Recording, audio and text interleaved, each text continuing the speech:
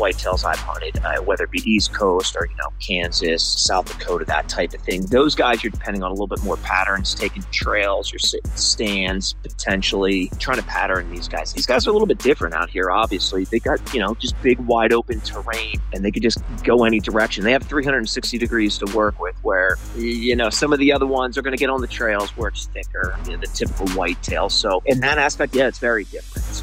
And I feel Arizona, more than I would say most states, if you're willing to get, half mile off of the road, you're going to have a lot of these places to yourself. I don't think that backcountry thing is really kicked in here, where I'm used to Colorado. You go in 8 miles and you got everybody and their brother back there. And now the road hunting thing is a cool thing to do there. So, it's switched a lot where, or maybe it's just the amount of terrain or public land down here too.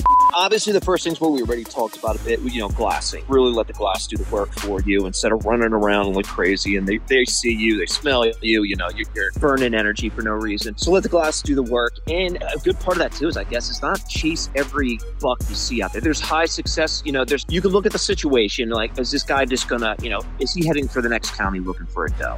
Is he spooked? Obviously, that's an obvious one. But try to find something that's gonna give you, a decent amount of success. Is he going someplace that's stalkable, or that he's gonna bed down? Does it look like he's headed towards some kind of shade? Hunting's a frustrating game. There's no doubt about it. You make stupid mistakes, and there's a lot of things that are completely out of your control. The animal zigs when you're zagging. There's whatever it is. So it's just, it eventually turns into a numbers game. It's, if you could get out there, you get better as you get older, right? With experience, but we all still screw up. So it's just a matter of staying out there. Be aware, be out there, and you're hunting. So make sure, because that off season's long, and there's nothing worse than kicking yourself for knowing that you half-assed it, or that you didn't give it everything you had, and then you got to sit there for the next 9 months and look back and know the reason you were unsuccessful because you really didn't put that effort forth. Hey guys, I want to start off by thanking you for keeping me on the air since 2004. I'm trying to keep everything fresh and keep bringing you content that is both enjoyable and informational. So if you could help me out by hitting me up on Instagram or Facebook and giving me some suggestions for guests, topics, and questions, I'd really appreciate it. Also, you've heard me say this, but please, please, please, please, please take a few moments to give me a review on iTunes. It's so important to keeping me on the air. So if you want this podcast to stick around, please get on there and drop me a line. Lastly, go check out Phoenix Shooting Bags. Been the title sponsor of the show for a long time. Use promo code John Stallone to save 20% on everything they offer. All right, let's get into this next episode. Hi, welcome to Days in the Wild Big Game Hunting Podcast, brought to you by Phoenix Shooting Bags. Today, we're going to talk a little bit about Coues deer, or Coues, or however Coues deer. I've heard it said 30 different ways, but primarily we say Coues deer here in Arizona. We got Fred Bohm on the phone with us, and we're going to pick his brain a little bit. What's going on, man? What's happening, John? Appreciate you having me on, man. Yeah, absolutely. Appreciate it. So I noticed you have a little bit of an accent. Where are you from originally? East Coaster originally. That's what I figured, because that's something like I hear it. Yep. Born and raised in New Jersey, but I got out of there as soon as I can. Right after college, I moved out west to Colorado. Lived there since 2001, and then just became a resident down in Arizona about a year and a half ago, something like that. Okay. I thought you were here longer than that. It's only been a year and a half. Yeah, just a year and a half. I've been hunting Arizona for, I'd say, about 10, 12 years now, coming down on that OTC tag. So I've been hunting it a good bit, for upland as well. But no, me and the family called Denver home for the longest time. So, but it was time to get out. Yeah, Denver's becoming a little different. It's bananas. It's crazy. So it's. I don't know. I feel like an old man saying it, but we moved there. It was spectacular, but it grew and it grew and it grew, and it was just, I don't know. It's time with young kids, get on out and get into a little bit of a smaller town. Yeah, where you're at now, that's small as it comes in in Arizona anyway. Yep, that'll stay that way for a while, or hopefully I hope forever. So. We're hoping so. Hopefully forever. So Give us a little quick rundown about yourself, and then we'll kind of jump into some questions. Yeah, like I was saying, born and raised East Coast. Grew up hunting. Father taught the whole family. But it was mainly upland stuff back there, and being in New Jersey, not a whole ton of public land, so it was just orange, sea of orange every hunting season, and just had that itching to get out west, get to more public land, and did that back in the early 2000s, and just got obsessed with bow hunting early in the game, and in the backcountry especially. So been hunting the backcountry with my bow for quite a few years now, and started getting into Coues deer hunting when I started doing that OTC tag, which is phenomenal because everything would shut down in most other states, and then the rut was just kicking in January when the tag came available. So, like many other out-of-staters, I took advantage of that, and then over the years, just kind of fell in love with it down here, and the terrain, and the people, everything. I don't know, everything about it, the temperature, getting out of freezing cold winters and snow and stuff like that. Yeah, moved it down to southern Arizona, and been hitting the Coues deer hunting even harder than normal now. Yeah.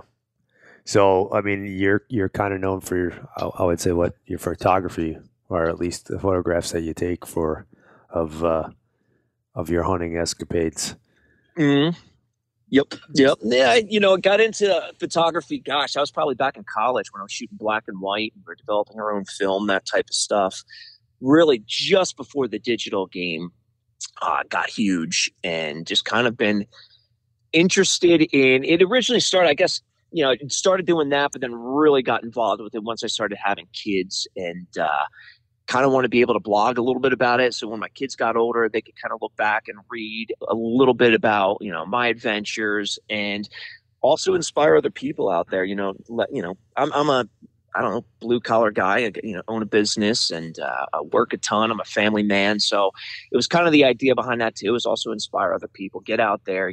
There's no excuses. We got this one little short life here, and make the most of it. So, whether you have kids, involve them, bring them out there with you. I get the whole work, I get the whole work thing, and a lot of us don't have that much time off, but, take advantage of it and squeeze in that time however you can. So the photography kind of came along with that, to telling the story of just living that lifestyle, trying to get out there as much as I possibly can, and enjoying the things I love to do. Awesome. Yeah, well, you do a good job of portraying it. So I've always been a fan of your of the photos and stuff that you take. I wasn't aware that you had a blog, to be honest with you. I just actually clicked on it right now. There you go. Yeah, no, most don't, and I don't keep up with it as much as I do with the photography. It's multiple businesses, and again, there it is. We got to kind of decide on what we're going to spend our time on in life. But no, I write a bit, sometimes for the magazines, a little bit here and there. But really, the passion is the photography side of it. That's awesome. So, you've kind of you've been around the Coues deer for a while, and been doing quite a bit of Coues deer hunting. It's coming up here pretty soon, and always get questions, people asking me questions about, what they should be doing, and so on and so forth. So I figure we'll pick your brain a little bit on that stuff and hear your take. Yeah, of course. Yeah. Any specific questions, fire away. Yeah. Let's talk about, this is good, a good one for you, because what eastern whitetail are like, and the Coues deer, their behavior is not the same. Yeah, they're very cagey, even more so, I think, than an eastern whitetail, but the behavior characteristics are different. What are some of the characteristics or things that they do that you can count on or use to your advantage anyway to score? Yeah, it's depending the time of year you're hunting them. So right now, we could obviously kind of hone in on what's coming up here. Last half of December, then into January. Yeah, they're a good bit different. Absolutely, way more cagey than the whitetails I've hunted, whether it be East Coast or Kansas, South Dakota, that type of thing. Those guys, you're depending on a little bit more patterns, taking trails, you're sitting stands, potentially trying to pattern these guys. These guys are a little bit different out here. Obviously, they got just big, wide open terrain, and they could just go any direction. They have 360 degrees to work with, where some of the other ones are going to get on the trails where it's thicker, the typical whitetail. So in that aspect, yeah, it's very different. But the other side of it, and is what I've learned over the last couple of years. In the beginning, I used to treat them a lot more like a mule deer, spot and stalk wise, glassing them up, waiting until they hopefully bedding down. If it's not a buck that's, on a hot though, running every which way, or, looking for scent, I would treat them a lot more like a mule deer and wait till they bedded down. But I'll tell you what, last year, it kind of changed my mind a little bit. Is I got a good one from a stand, and I was out there looking for scrapes. And, I was able to sit that was right towards the end of December, and I rattled them in just the same way you would a whitetail in, wherever, the Midwest somewhere.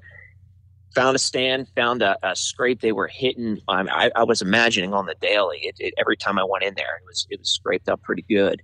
I sat there, waited till just before, that's right around when that sun was setting, and I rattled him in. And to my surprise, he came flying in, and I got an 8-yard shot on him. Never knew I was there. That's awesome. Yeah, which was weird because I've never treated them like that before. It was always that other way, spot and stalk. Right. And that's a great way of doing it as well.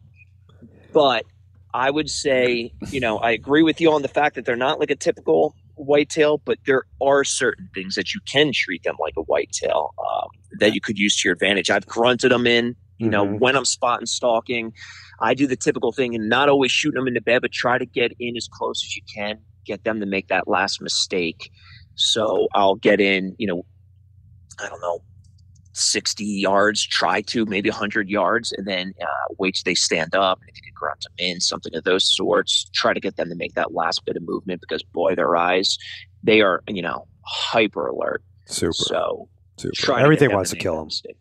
Yeah. Everything. Oh, I mean, 100%. bobcats, the only thing that doesn't probably hunt them is fox.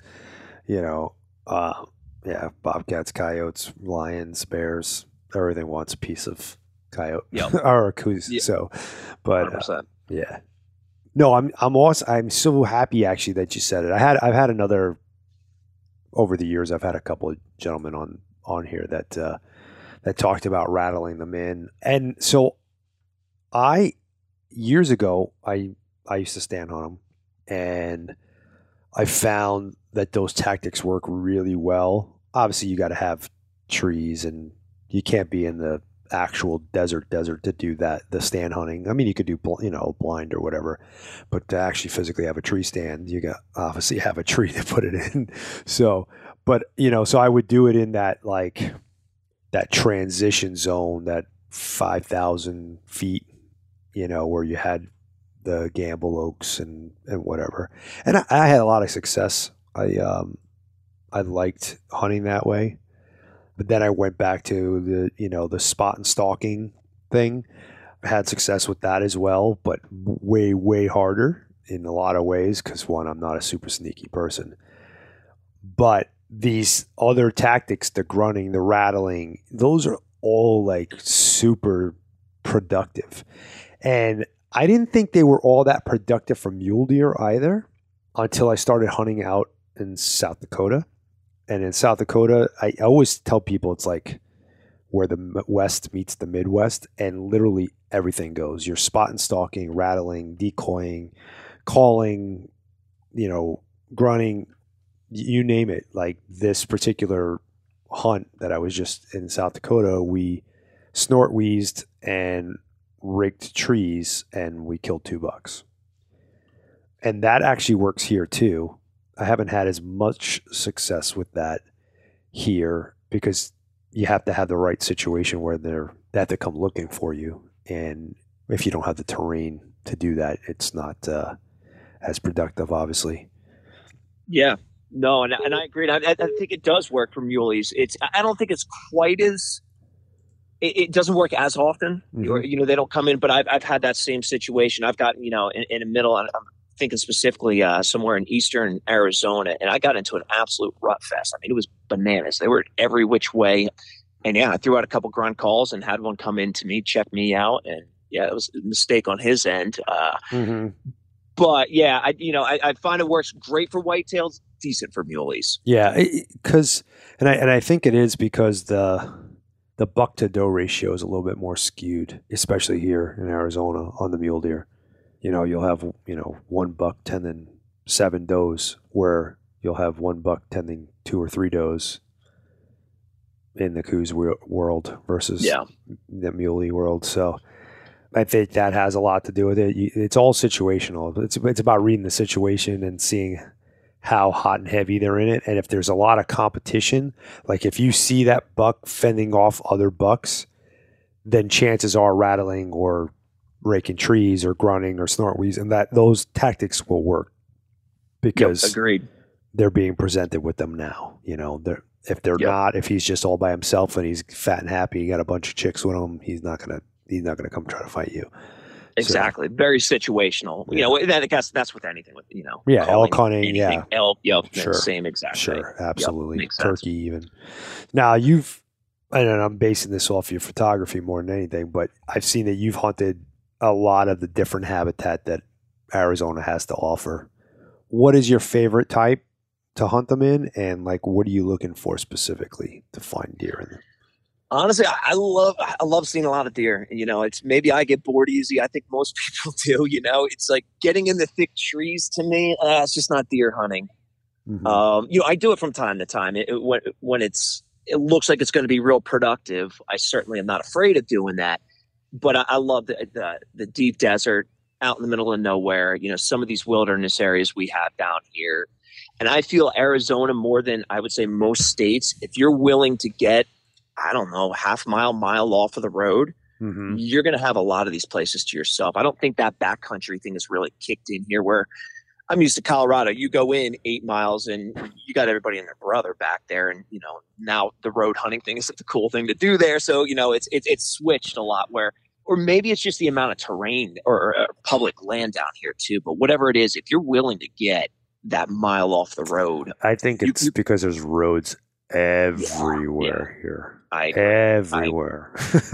So it's kind of hard to get even, you have to be really deliberately trying to get a mile away from the road to get away from a road, especially in Coues deer country.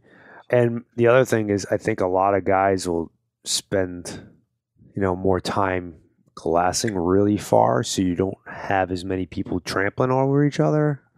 Something like I can see that. That's it is the terrain here definitely lends itself to that. So I think it's a lot of fun getting yourself up on a high glassing point mm-hmm. and just letting the glass do the work. Because you can walk your feet off. That's for sure.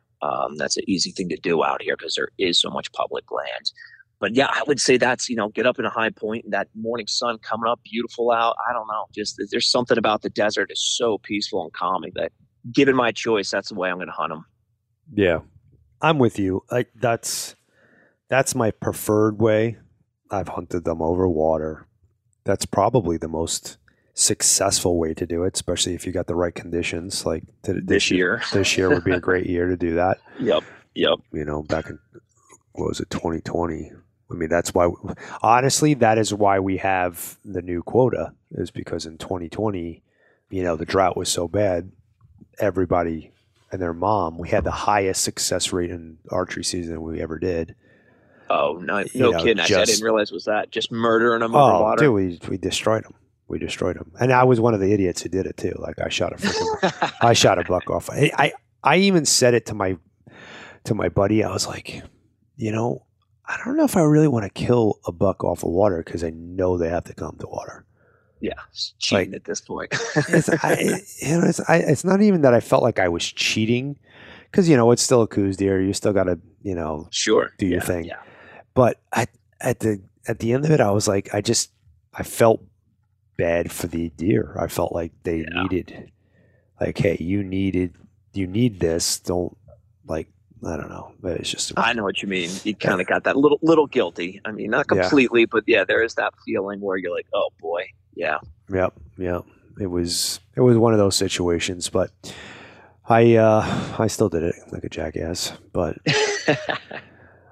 anyway, so you prefer spot and stalk? It sounds like. Yep. What are the three? Give me a few different rules, 3, 2, whatever, 4 of. When you're stalking a Coues buck, like what is going through your head? Like, how do you like to approach it? I mean, obviously every situation is going to be a little different. Sure. But, we all have these things that we do, and, some of us are more successful than others. And I would love to hear what your take is on it. For sure. I mean, obviously the first thing's what we already talked about a bit, glassing. Mm-hmm. Really let the glass do the work for you instead of running around like crazy, and they see you, they smell you, you're burning energy for no reason. So let the glass do the work. And a good part of that too is not chase every buck you see out there. There's high success, you can look at the situation, like, is this guy just gonna, is he heading for the next county looking for a doe? Is he spooked? Obviously, that's an obvious one. But try to find something that's going to give you, a decent amount of success. Is he going someplace that's stalkable, or that he's going to bed down? Does it look like he's headed towards some kind of shade? So obviously I'm looking for that. I'm looking for something where it's going to give me the highest percentage chance. If it's a super low percentage chance, it may just make sense to sit there, look for another one to come through. And there's your patience side of it, is just sitting there and let, especially during a rut that's going to be coming up. They're moving a lot. I don't know that I've seen an animal that moves more than a Coues. Maybe it's just me, but man, I've sat in spots where it's just endless or going through. Now, a lot of it's does and that type of thing, but just a lot of them moving through the area, searching for does, just on their feet. Middays, no big deal for them. It's not that necessarily that crepuscular thing. Mm-hmm. So just that patience sitting there, finding the right buck that's going to be stalkable. That's a big one for me. You're obviously you're looking. It'd be great if it's got a bit of wind that day. But if you're out there and it's a still day and that's the day you have the hunt, that's the day you have the hunt. Right. But if you had a choice, it'd obviously be great if it was windy. Just like any other animal, you're worried about your wind and getting upwind of them, that type of thing. But the other part is really for me, and I've learned this over the years because I've blown it so many times. And I swear, like every year I got to relearn this because I screw it up on my first stalk. But it's just slowing down, taking a few steps, stopping. Once you feel you're within a couple 100 yards, few steps, stop glass. And just repeat that over and over, because I can't tell you how many times I was so convinced, oh, he's under that tree over there. I get in and I blow it because he moved, I don't know, 50 yards closer, something of the sorts like that. So for me, it's really, really just that patience, that's slowing the stalk down, and using your glass while you're going in. Look for that antler, look for that ear, anything of the sorts like that. That's where my success started to climb a good bit, was when I make that conscious effort to really, really slow it down. Yeah, I've lately, more so than ever, been abandoning that whole going slow thing, I guess. I don't know. I find that I do it for a portion of the stalk, and where I need to be doing it the most, it's where like my mind just like gives up on it. I don't know. Yeah, it's hard, man. Yeah, it's so hard. I've been shooting myself in the foot. I mean, lately with that same situation. Matter of fact, I just did a podcast today where we were talking about the South Dakota hunt, and I had just given up in my brain on there being a deer there, and I took one more step and there was a deer. Yep. That's so classic. And I feel that has happened. It's got to be all of us then, because I've had that so many times where I think now there's times when I'm hiking, it's like, unless you see him running away, he's still there type of mentality. Because like there's so many, like, no, there's no way. It's been 2 hours since I've gone in. He's gone, and I've done that same thing. Son of a man, just slow down. But I don't know, it's the world we live in today, right? We want everything instantly right now. And it's tough when you get out there sometimes 100%. To switch that brain over and say, no, slow it back down. And it's rough to make that switch. Yeah. So, and I think for me too, like I got so accustomed to when I hunt out here that we use radios, and I'm usually hunting with somebody. So that person usually has eyes on them, so I don't have to, I don't have to do that whole like go bit by bit, until I'm, obviously in the kill zone. And then Yeah, man, I kind of like use that as a crutch now, I think, and it's kind of messed me. It's kind of messed me up a few times because I've lost that patience that you Yeah. need, to be able to find. Yeah, that's very important. It's a very important thing to have. So Yeah, and it's I don't know, it's probably good for all of us. That's maybe that's one of the huge benefits for hunting itself is I don't know, kind of bringing us back to the way it was, and that's a huge part of it. I think in mhm. today's age, that's something we've lost, and maybe I don't know, give us all a little bit more patience. I don't know if that's true or not, but we'll see. Yeah. I'm hoping for it. Yeah, I mean, it's tough, like you said. I find myself getting pissed off all the time when my phone takes like an extra second to load something Oh or yeah, what. You get on a 100%. website and it's like, why am I waiting? Why is this Yeah, not here now? Yeah, I make fun of yeah, my kids for not being able to, they don't know what a freaking commercial is. yeah. They don't know what it is to have to wait a week to see your next, the next episode, or, if they want to listen to a song on the radio, they just pull it up, that Yeah, song that they want to stream it. hear. I Yep. remember sitting there with my freaking cassette tape waiting to record, Yep. for The something to songs come you want to on. hear on the radio. Oh yeah. Exactly. Oh yeah. Yeah. It's nuts. It's a different world. There's no doubt about it. They don't know the pain we went through. If you want to call any of that pain, Yeah. I mean, all No. first world problems. But Yeah, for sure. yeah, Definitely not pain. Yeah, without a doubt. Um, my dog is barking. I don't know why, but he's going nuts. I don't know if you can hear him in the background. oh yeah, whatever. I'm Um, used to it. I have two dogs. I have two Vizslas.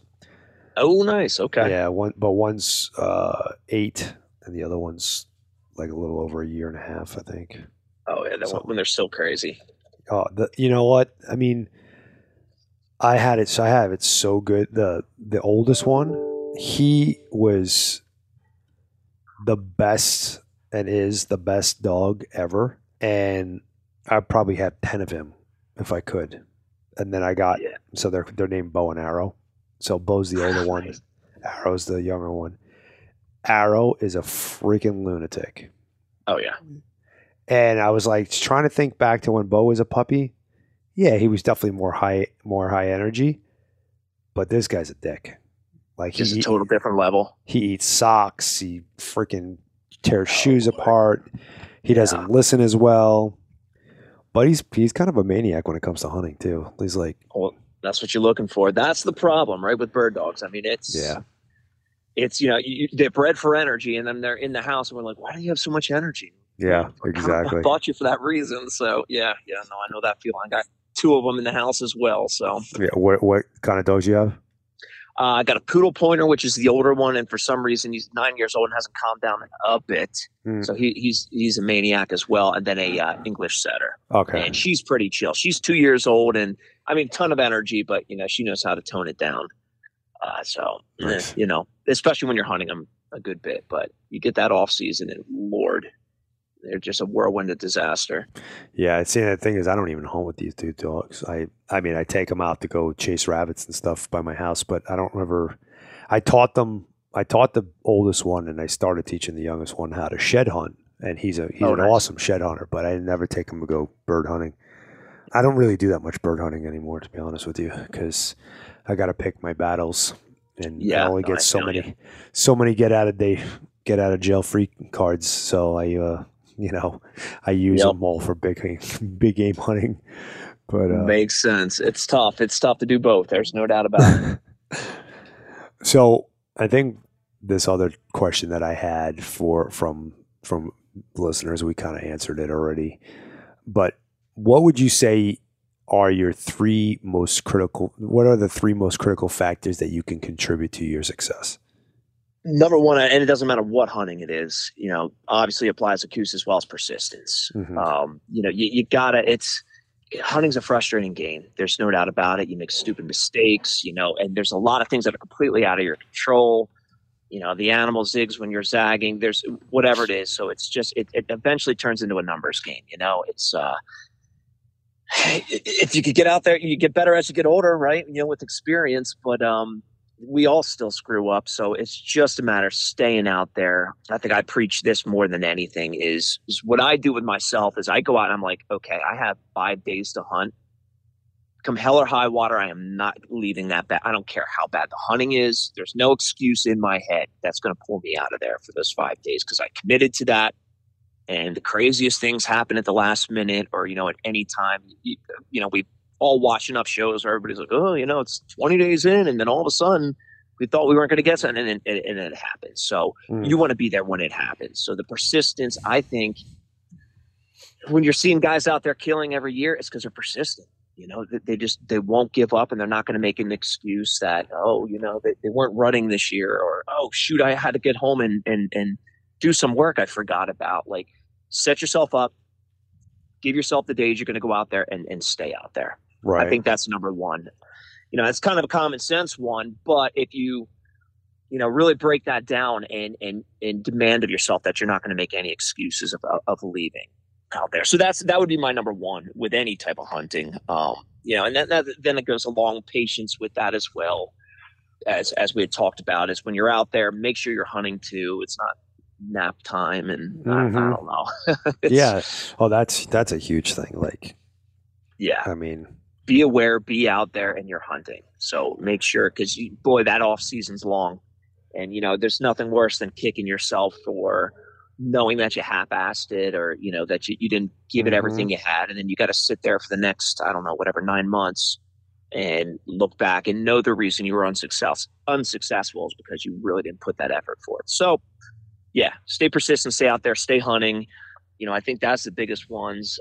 Use technology to your advantage. I mean, with the maps, I know a lot of people, the whole e-scouting, you're going to need to get out there and do the footwork for sure, put the boots on the ground. But, I do a ton of e-scouting. It really hones down on the areas, think back at your previous hunts. What was successful? Why was it successful? Really do a post-mortem on your successful hunts. And then try to replicate that, whether it be the area, how you hunted, where your mindset was. I don't know. I think that's something I do quite often because I take notes when I'm out there. I kind of journal because there's a lot of free time, and I write down the animals I see. And then I try to start putting the puzzle together, looking at that stuff and try to find a way to replicate that each year. So I think those are some, maybe some obvious, maybe some not obvious stuff. I don't really think that that's an obvious thing. Like, especially that last one that you said, to me, it's probably one of the most powerful things you can do to maximize your efforts out there is to start taking account of what worked, what didn't work, or even just like you kind of mentioned this. Like one of the things I preach to people all the time is like, okay, you have this honey hole, right? Quote unquote honey hole, and you see deer, elk, whatever there. And okay, so start picking apart that area. Why is it that those deer are there? Is it close to water, the feed, the escape routes, the thermal cover, the just the terrain in general? Like, take all those things and not only the components, but look at them in how they are in relationship to each other. I guarantee you, if you take a snapshot of that and if you had it on a microfiche and you moved it over the map of the United States and you found those exact same or similar features in a similar juxtaposition to each other, you go there, you're going to find animals there. Without a doubt. I agree. Yeah, 100%. And I think that's where the successful people, whether they're doing it, they're conscious about it and they're sitting there writing it down or they're just doing it mentally. I think the successful people that can go put them in an area they've never hunted before and they're successful year after year. I think they're doing that in some way. They know, they know this terrain. Okay, there's a bedding area here. There's water over here. There's feed. There's the things they need, right? Right.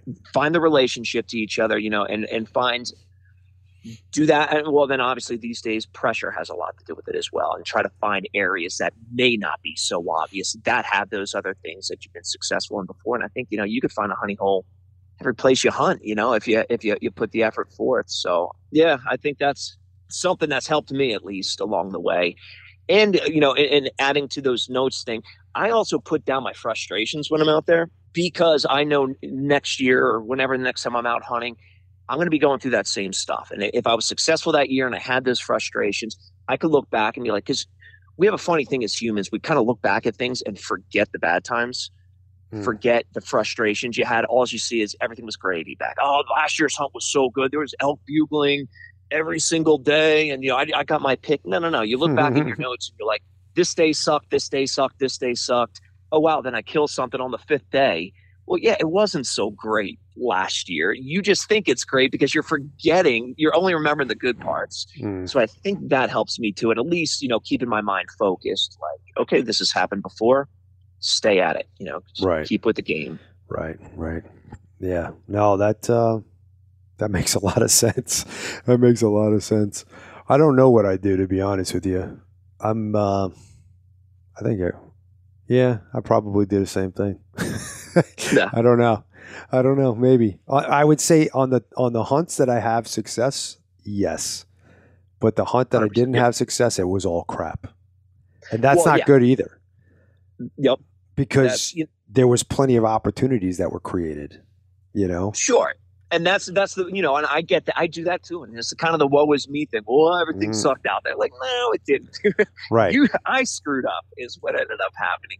But look at those as well. Did I rush a shot? Did I, say, oh, this is my only opportunity? Or, did I let them walk in and get into a good position? And, I screw up constantly. I'm just trying to do it less. So, I found it's helped me. Yeah, that's huge. Now, equipment-wise, so I get people asking me this all the time. And I have again, this is boiled down from some experiences and so on and so forth. But like, do you have a problem with Coues, we'll call it string jump or whatever, but ducking your arrow? Yeah. And I do this with most whitetail, and especially, obviously distance is going to make a difference. Are they kind of alert to you? Do they kind of, you could tell when an animal is kind of on that almost ready to take off type of stage. So yeah, I aim low. I do. I aim kind of where the heart shots, and then more than likely you're going to get lungs. Like last year's, they totally wasn't aware of me, had no idea, so that wasn't an issue. But I'm going to say 9 times out of 10, those suckers duck. So I would aim low. Gotcha. Now, do you try to shoot a lighter setup or like a faster setup or anything like that? I keep the same thing throughout the year. I'm not really an equipment techie type guy when it comes to it. If I find something that works, but I'm shooting, I don't know, mid 400 grain, and I don't know, nothing crazy. 75-pound bow with a 28.5 draw length. So it's it's a decent speed, but no, I don't change it too much. And I'm using mechanicals, especially for whitetail, Coues deer, mule deer. So no, I'm not really changing that up at all. I just feel like I want to be comfortable and not second guessing anything out there. Like, oh, did I really shoot this setup long enough? Now I shoot every day on my range, and just every single day, same thing over and over again. That's awesome. Yeah, I actually, there's guys that want to kind of dive down this hole a little bit more. If you hadn't heard it already, I did a podcast with Randy Omer about string jump and stuff a couple years ago. I think I reposted it on Throwback Thursday this year. You guys want to check that out? But yeah, I have my own like rules of thumb, like distances. As far as Coues deer are concerned, I'd almost rather shoot them out when they're further away or when they're moving. Is it that 40-yard rule, which is that danger zone when it comes down, or like anything closer than that? Yeah, I hear a lot of people talk about that. Yep. I feel like if a buck is feeding or drinking or not preoccupied with a doe at 40 yards or less, they're probably going to jump the string. They're probably going to duck severely. Whether your arrow gets there fast enough or not, or where you aim, that you have to kind of feel out the situation. But they're going to react substantially to it.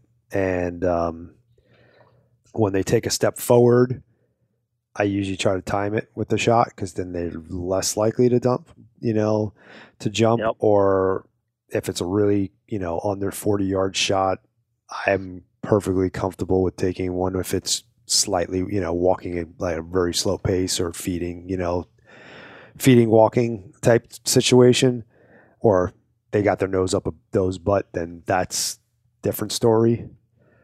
But heck, especially if they're coming to water. I don't know what it is about water. Probably because they get ambushed at water very often. They are tightly wound. Yeah, keyed up for sure. So, yeah, and I don't know if it's the bow or if it's the actual arrow, but there's a lot of debate of that back and forth, and I've tried to minimize or quiet down both of them, but I shoot Bohm veins and Blazer veins, and they're pretty noisy in comparison to some of the other ones, but I haven't seen them really duck or jump much when you shoot them at like 60 or 70 yards. Yeah, and that's probably to the same tune. I've said that with pronghorn, kind of that longer distance. I felt like I've gotten more successful than that 40-yard range. I'll tell you, that's a weird one. It sure can be. Like you said, you got to read the situation. It's not super complex to read the animal. When they're wound up. Like you said, come in the water. That's always. I don't care what animal it is. They seem to be just a little bit more wary. I'm sure that has to do with, who knows, back in the day with mountain lions, crocodiles, depending on the animal, whatever. Just that's where they were getting ambushed. So, yeah, you just got to kind of read them and know what they're going to do and try to predict as best you can. And then hopefully you're right. Yeah. I don't know if you know this or not, but when you're reading the animal, if you see it flick its tail twice, it's usually going to take a step or make some kind of a move one way or another. It's going to shift its body. And I kind of look for that. And it's usually like a second or two after that's happened that they're going to go. And I just kind of, it's them flagging to everybody else that's around them, even though there might not be any deer around them. Yeah. The okay. Yeah. It's the okay. I'm going. Yep. So yeah, that's definitely something that I've always kind of watched, and I learned that from whitetail hunting back east. Yeah, believe it or not. So I'll tell you, you can learn a lot of this stuff. I think I've honestly learned from watching the Drurys. Hunting private land in the Midwest, but so much of that stuff is applicable. It's animals are kind of animals. They have the same tells, to some extent, and yeah. Watch some of those shows. You could pick up a lot of kind of cool stuff off of other people's experiences. Yeah, for sure. Speaking of other people's experiences, do you have a cool Coues deer hunting story that you could share with us? Something maybe you learned? Maybe it was the first Coues deer I shot. I was down, deep in the Blue Range, the Blue Wilderness, or what is it, primitive area out there. I was, it was a crazy time in my life, like a lot of changes and stuff. And I went down there and I'm like, I'm just going to go in the desert and that's kind of the desert, but go out and just soul search, do some hunting. And I was out there and I was getting primitive. I felt like I was talking to myself. I was out there for 10 days. And you know how you start, you're in trouble when you start talking to yourself. Yeah. So I felt like I was really in tune with stuff. And I got to, they were in Velvet at this point. So that was the late August hunt. Okay. And I see one, I don't know, whatever, a couple 100 yards away working up this stream bed. And I'm sitting there for some reason in my brain. I'm sitting there and I'm like, okay, you need to move in exactly 4 minutes. And then when you do that, go up the stream bed. And I had this whole thing for whatever dumb reason. I had it planned out in my brain that this is how this is going to go down. Well, I stuck to it for, I don't know. I convinced myself to stick to these exact times, looking at my watch. I did that. And for God knows what reason, I got in front of this deer, shot this thing. I mean, he couldn't have been more than a couple yards. I'm hiding behind a bush. He walked straight into me. I look up, I just see velvet antlers. Made this shot, I don't know, 3 or 4 yards away from me. And I don't know. There was nothing to it. There's no. I don't believe in any kind of weird woo stuff like that. But it was this weird timing. Everything planned out. Worked out perfect in my head, and it went to a T, and got this beautiful, beautiful velvet Coues deer. And I think that's kind of what started the addiction with those things. And you were after like, that, just this Coues deer hunting shit's easy. I know, it's no problem. Then after that, it took me years to kill another one. Yeah, it definitely gave me a similar situation. Similar situation. My very first time Coues deer hunting, I shot one with my bow, and then I went like, I don't know how many years before I killed another. And it was the weirdest, it was like the weirdest thing. Like this buck was walking in, like, oh shit, it was almost the same situation. Walking down in this wash. Now I was in the desert, and it was December. It wasn't early season, but walking down this wash, and I was above him, like shadowing him. I honestly don't even know how the hell he didn't hear me. And I just kind of like, he'd take a few steps and I'd take one step, and he'd take a few steps and I'd take one step. And then he started, like, he put his nose to the ground like he was, bird dogging a hot doe. And he starts like kind of like angling up the bank of the ridge that I'm on, and he's coming up towards me, and I just kind of like moved up quickly, and I got down on one knee, and I drew back. When he came over the top, like I had ranged ahead of me a little bit and picked a couple of spots where he can come through, and he just came up, and as he came up, I shot him. Perfect. And then sometimes it just all comes together. It's weird. And I was like, yeah. I heard these things were hard. People have been BSing me all these years. And I think I went like 6 years before I shot him. No, that's how it goes. It is how it goes. You get a little taste, you get that addiction. And that was back in, that was in the 90s sometime. Yeah. It's, well, you need that success, though. I'll tell you, it's a beautiful thing to have it early, and then you just want to chase that dragon. So, yeah, I don't see, and I thought that, and I still think that maybe it's just an adult thing, but I've given all my kids like early success. They don't know, they don't know what it's like to even fishing. Like I would take them to places where I can't keep the bait on the freaking hook fast enough. They're just pulling bluegills out, and Yeah.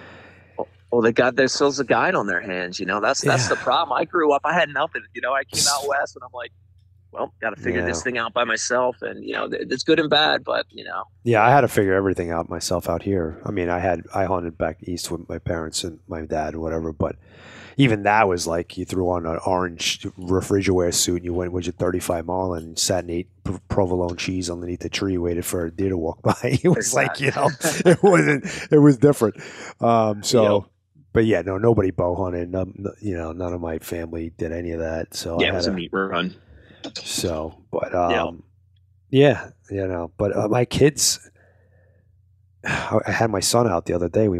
I took him coyote hunting, and I didn't call anything on the first stand, and I could just see like him losing interest, and I'm like, what the hell? We went to another spot, didn't call anything. I'm like, oh shit, here we go. Then finally, the last stand, we're calling, and I actually posted it on my Instagram. He's like looking up in the sky and playing with leaves and just sitting there, not paying attention.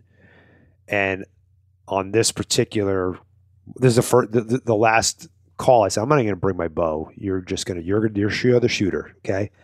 And I sat behind him with my phone, and I was calling and looking, and the coyote never really committed anyway, so I don't think he would have got a shot, but he wasn't paying attention, and that coyote ran up, and he just like saw a flash of fur, and then he snapped his head, and then all of a sudden he was like dialed in again, like he was ready to go. Yep. And I'm like, dude, if you were ready to go the whole time, you might have been able to squeeze one off. Impossible that age. Their brains are going a million miles an hour. My two little ones are the same way. It's just took mine out the other day bird hunting, and I was obsessed. I wanted to get some pictures of Pistol, which is our English setter, on point, and I kept pulling the camera out, which is definitely an issue I have. And he's just, he's losing it. My son's like, well, Dad, why aren't you shooting? I'm like, well, this is not the, but they want that. Maybe it's just like a DNA thing. They have that bloodthirst in them like the rest of us do. Like I don't know. And it's just attention, but at that age. But yeah, no, I feel you. Well, I want to thank you for coming on, man. I appreciate your insight and sharing some of your knowledge with us, and wish you good luck going into the bow season here. Are you hunting in December, or did you tag out in January? No, I didn't tag out. So I'll be hunting in December. Have some buddies coming down and get them on out there, and so I got December, and then go for it again in January. So should be a fun month and a half coming up here. Sweet. Yeah, I should be down south in January, at least for a week. So maybe we'll cross paths down there or something. Heck yeah. Shoot me a text or give a ring, and we'll see if we can meet on up. Sounds good. Thank you. All right, John, appreciate it. You take care. You too. Bye-bye. Bye. Hey guys, thanks for checking out the show. Really appreciate you. Keep those reviews and those comments coming. Helps us keep this free. Do me a favor, go check out Phoenix Shooting Bags. Use promo code John Stallone to save 20%, all one word. And check out Howl for Wildlife. Thank you very much, and we'll catch you on the next show.